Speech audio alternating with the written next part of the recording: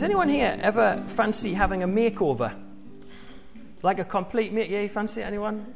Anyone else? A makeover. By a makeover, what I mean is, someone will come and they will, redo your hair. They'll talk through a new wardrobe. They'll do your colours. You ever heard of that? They do your colours, work out what colours fit with your skin tone and things. Work out exactly what the best wardrobe would be for you. A complete new makeover. Take some before and after pictures. Anyone up for that? Anyone fancy doing that? I'd be up for that. I'd have a go. Why not? Or what about maybe you would prefer a makeover of the house? Have you seen these different TV changing rooms? That's a bit old now, but other shows where they'll come in or they'll do your garden for you, or even your car. They'll redo your car. A complete makeover. They're fantastic. Would you be up for that? Would you like someone to come and completely redo your house? Yeah, I've got a few nods here. Yeah, that'd be fantastic. I'd be up for that too. But the thing is, at the heart of these TV shows is something pretty profound, and it's the concept of transformation. It's transforming one thing into another. So you always have your before and after pictures. Especially in the sort of the makeovers of a person, you'll have a picture of them, and have you noticed they tend to look really depressed and like that's the before picture, and then the after picture they're like this, and you think, oh well, they must be happier now. But before and after, there's been a transformation. Transformation is at the heart of these shows. Little kids are getting very excited about transforming at the moment because the toys, Transformers, they were popular when I was a kid. They're back in fashion now. Everyone's into Transformers. Transformation is pretty exciting. And of course, you always have that great unveiling at the end of these TV shows where they will take you into the new garden or the new room, or of course, they pull the curtain back on the mirror and let you see what you look like, and either you have them bursting into tears of joy because they're so happy, or they just break down in tears of depression when they see what they've done to them. What have you done to my hair? Transformation is a powerful, powerful thing. Well, by far and away, the greatest and most significant and amazing, profound transformation you will ever find is in those verses that you've just read now. The biggest makeover in history. In just a few verses, Paul talks about a spiritual makeover. Have a look at this, right? In verse 3, we find Paul saying to the Colossians that they had died. For you have died, he said, for you died, in verse 3. But then he goes on to say that even though they're dead, now they're alive. And not only are they alive, they are actually going to be in glory. Now, I don't know about you, but that's probably the greatest transformation I've ever seen. I mean, do you imagine the before picture is of a dead body, and then the after picture is of that same dead body back alive and in glory? This is a phenomenal transformation. I've never seen anything like that on TV. Not even Trini and Susanna, I don't think, can handle this transformation. Now, you see, Paul is telling the Christians at Colossae something absolutely incredible. Last week, we were looking at Colossians as well. He was talking about how if someone gets reconciled to God, they are given amazing gifts, amazing benefits of being reconciled. And for those of you who were here last week, you will know that those benefits were giraffes. Now, those of you who were here last week, I can see you going, oh yes, I remember giraffes. And those of you who weren't, you're like, what are you on about? Well, ask me at the end if you want to know what I mean by giraffes. I don't mean obviously real giraffes. But he goes on in this letter to say that there is even more. Even more. For those of you who are Christians, or if you want to become a Christian, this is what's on offer. You get a spiritual makeover, a spiritual transformation. And it's a transformation that's deeper than your physical looks or your house or your garden. You probably noticed that for some of you who've been Christians for a while or have become a Christian. Like, you might have looked one way one day, and then when you became a Christian, you probably looked in the mirror and looked pretty much the same, right? You suddenly weren't drop-dead gorgeous as compared to yesterday, or you didn't get a new house or a new extension on your house the day you became a Christian. There's obviously something a bit deeper and more profound. Wow, look. Sting. Today, God wants you to look at this passage, and it's as if he wants you to look in the mirror of these verses and say, behold, the brand new you. You've been given a spiritual makeover. And with this brand new you get some brand new things. You get a new position, you get a new view, a new responsibility, and a new wardrobe. This week, we're going to look at the first two of those, a new position and a new view. Let's explore them together. The first one, a new position. Now, this passage starts with a very intriguing statement. Paul says to the Colossians, they have been raised with Christ. raised with Christ. And he also, through the Bible, is saying that to us today. If you're a Christian, you have been raised with Christ. Now, what does that mean? What is he on about? Well, to help us answer the question, it's worth trying to think, where else in the Bible do you find those two words together? Raised Christ. Have a little think. Where else? I don't mean a passage, but what other time in the year might you say those two words? Easter, of course, yeah. Raised Christ, or Christ raised. Often it's risen, he is risen. What Paul is saying here is something pretty incredible. He's saying that these Colossians, that in some way, they were resurrected with Christ. They were raised with Christ. He says that they've died, for you have died, verse 3, and then now you have been raised. And he says that their lives are now hidden with Christ in God. Now let's unpack this because it might be a bit confusing. It's the same with you today. If you're a Christian, get this right. You are so closely tied with Jesus Christ. You might not feel like it sometimes.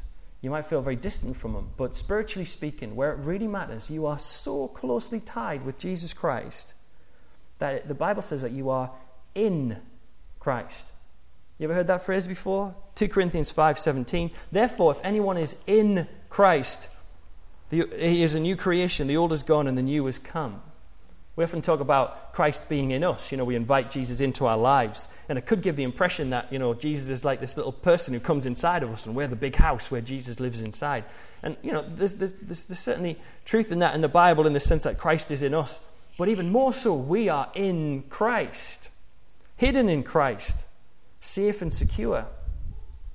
So because we're in Christ, or with Christ, spiritually speaking, it means that we are where Jesus is, spiritually speaking. Where's Jesus? Verse 1, seated at the right hand of God the Father. Spiritually speaking, if you're a Christian, you are in a brand new position that you could never have got yourself. So many Christians look at themselves. Do you do this? You look in the mirror, or you just think of yourself and think, man, I'm such a filthy sinner. Ooh, deep down, if you were to cut right down into my heart, you would see something really horrible. I'm sick. Some of the things I come out with or think in my head. Or I'm horrible. I'm not a nice person. I'm not a good person at all. Now, yeah, of course, we all have some pretty crazy thoughts and do some pretty dastardly deeds. But if you're thinking, I'm a filthy sinner and I'm a worm, this passage is trying to say to you, actually, no, that's what you were. You were indeed that, but because you have been forgiven, you have been given a new position. You are now in Christ. You have the righteousness of Christ in you, not through any, effort of yourself. You've got a higher position. That should try and help you with your sense of self-worth if you're ever feeling low and lousy about yourself. You're concentrating on the physical stuff. Spiritually speaking, you are hidden in Christ. It's amazing. And with a new position, you get a new view. Now, that obviously happens. How many of you have been on holiday and you've seen an old church or something, or some sort of old castle that you can go and visit, and you've seen lots of steps that go up, and maybe you have to even pay a little bit more money to go up there, but you've trudged up lots of steps to get to the top. Why? Because you want to see the new view. When you get in a higher position, you want to actually check out the view. Some of you might have even climbed mountains before, I don't know, walked up big hills. Can you imagine if you climbed to the top of Mount Everest, and when you were up there, you finally got to the top, risked life and limb, spent all the money it takes to get up there, and when you were up there, you decided, you know what, I'm really interested in this newspaper, I think I'll read that for a bit, and I don't think I'll bother looking up and looking at the new view. I think I'll just read the paper and then skedaddle back down the other side. Of course you wouldn't. It would be unthinkable to not look at the new view when you're on top of the mountain. Now, if you have spiritually changed position, if you are now seated at the right hand of Christ, hidden in Christ, it's really worth checking out the new view of what you have. Hello. There is a new view. Let me explain what it is. When you look down from this new view, when you really contemplate where you are now, spiritually speaking, it should change your perspective on life. It should absolutely change how you view things. Houses, when you're up at the top of Mount Everest, when you look down, if there were houses around at the base of Mount Everest, they would be like little dots. Roads that looked so scary and forbidding before when you were trying to cross them from the top of the mountain actually don't look quite as scary anymore. With God in your life, your view changes perspective. Of course, we naturally start thinking in an earthly view, but try and think in heavenly terms, because it should affect the way you certainly view problems. I remember things that seemed like a huge problem to me when I was a kid and now are not such a big deal. There was one time, right, I was really into E.T. You know, E.T. Big finger. I was really into E.T. and I was like, there was a T-shirt with E.T. on it, and he was poking his head out from behind a door, and I loved the look of the T-shirt. You know, they sold it in the shop down in Chesley Street in my hometown, and I really wanted it. And I said to my mum one day, "Mum, can I have this T-shirt?" And she said no. Now, I was devastated, right? Because I wanted that T-shirt so much. I was absolutely devastated.